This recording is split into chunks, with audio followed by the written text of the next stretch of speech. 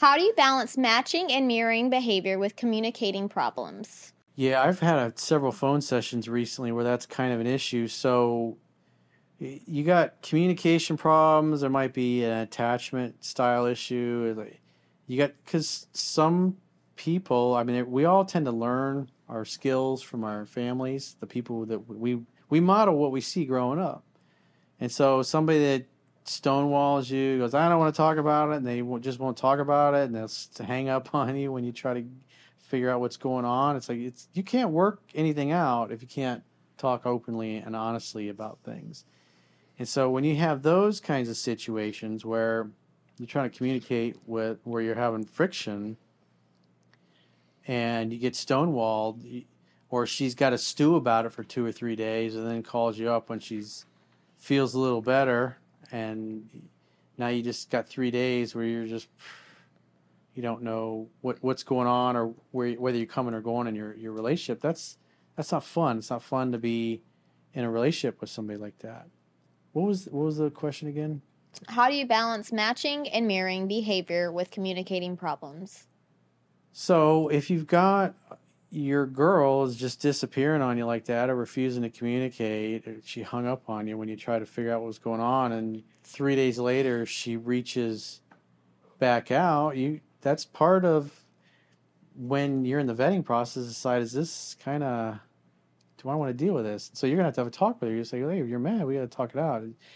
Giving me the silent treatment for 3 days and refusing to speak to me, that's abusive. That's rude. We can't resolve anything unless we can talk openly and honestly. When you just refuse to, I'm going to punish you for 3 days, that's passive aggressive. It's not healthy. That doesn't work for me.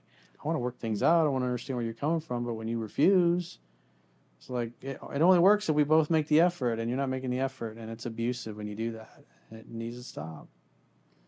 And if she loves you and she respects you, she'll apologize and she'll knock it off. But there are women that won't. They'll continue on with abusive behavior or being dishonest, or if the girl's giving out her number to guys that she meets and not even telling them that she's in a relationship because she likes the attention and she just doesn't think anything's wrong with it, or just refuses to respect the relationship.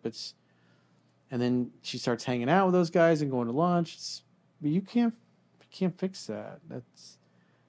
And because you're thinking exclusivity, and you gotta, there are women out there that'll invite that kind of attention, and so you gotta be strong enough to say it's not good for me, or smart enough to recognize, hey, it's just a friends with benefits. Better wear a raincoat while you continue to look for what you really want.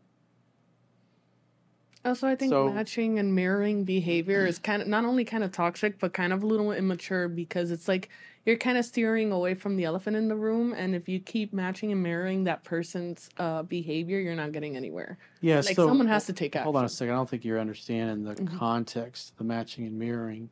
So what that means is they're refusing to participate, and it's kind of back to the tennis analogy. Mm-hmm. So if they're ignoring you and stonewalling you, and you continue to call and continue to reach out, typically you get ignored more. Which is abusive, and all it's going to do is turn the other person off. And so if they're not willing to participate, then you can give them the gift of missing you. Because to continue to stay engaged and try to keep somebody that doesn't even want to keep you, it's abusive to yourself. It's if you love yourself, you're just not going to do that. You're not going to just stick around when somebody's being abusive, or call people and ask how they're doing when they've had a rough day and they just blow you off and don't even give a shit. You know what I mean? Mm-hmm. So you want to see that the other person makes the effort. So if they don't make an effort, then you absolutely match and mirror their lack of effort. Don't try to keep somebody that doesn't want to keep you. So you're basically like mirroring their their lack of effort. They're showing you're putting you into the relationship what you are receiving, nothing more. That's what I'm saying. Less. It's like lack of effort in that regard. So if there's lack of effort, you're putting in the same amount of lack thereof. That's what I'm saying. And also, if there's no communication, it's like someone has to take action there. When you do that, that makes sense. But then you're putting in more effort, is what I'm trying to say. Like, you're going to put in as much effort as you're receiving.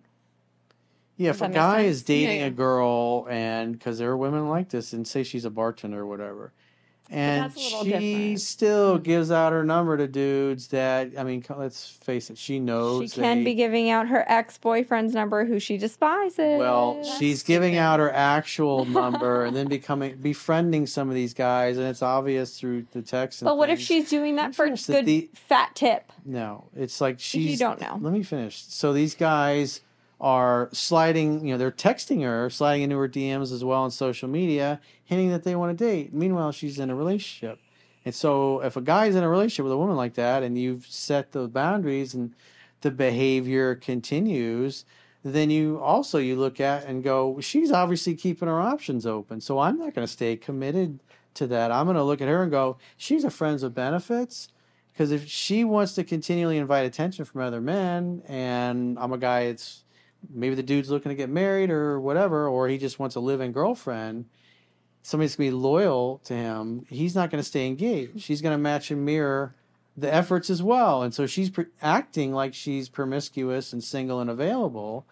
And so he gets to act the same way. And you be honest and you match and mirror her behavior. Hey, you're meeting these dudes out for lunches, for drinks and eating. Oh, they're just friends, but these guys want to date you. That's pretty obvious. And it's like, if you want to be exclusive with me or you want to be my living girlfriend or continue to do that, you're not going to do that behavior. And if you are, then no problem. We'll go to an open relationship. We'll go to friends with benefits, and you can date and sleep with whoever you want.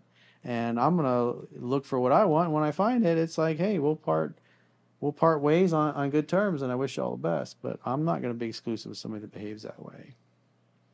But what if there's matching and mirroring in, like, the scenario of a relationship? Like, you're actually in an exclusive relationship with that person. I think that's, like, an even bigger problem. Well, the other thing is because familiarity breeds contempt, and if you're married or you're living together, you're around each other all the time.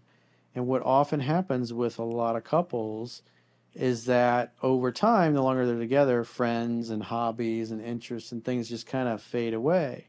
And then you kind of become stuck in your little family bubble there. And we all need time and space away from each other to do our own thing. We met and we had these great lives, and then we came together to share our completeness. But what happens is a lot of people, especially guys, give up their hobbies, their interests, the friends that the wife or girlfriend doesn't like. And then next thing you know, 4 or 5 years later, they haven't even talked to those guys. And so those friendships wither and die. And then he's only hanging out with like her friends or people that she doesn't get upset about or whatever, because he's trying to please her. And the car he was fixing up, the hot rod he was working on that he'd been doing for 10 years, he sold it because she complained that he spent too much time doing that. So he thought, well, if I sell the car, then she won't be so mad at me working on my car in the garage. And then what happens is eventually then he finds out she's sleeping with a guy at work, and she's like, and then she serves him with divorce papers, and she's like, you changed. And the guy bends himself into a pretzel to please her. And so that's a common experience of a lot of dudes that get into a long-term relationship. They lose themselves. It's the same thing with a woman. He's jealous and insecure, and he doesn't like her friends or her certain family members, and the longer you're together, you end up at some point you're walking on eggshells because you're worried that you're going to upset the other person and they're going to be mad, and it's going to create problems. So what happens to a lot of people, it's like pleaser behavior, and it stems from just not standing up for yourself, not setting and enforcing healthy boundaries. Yeah.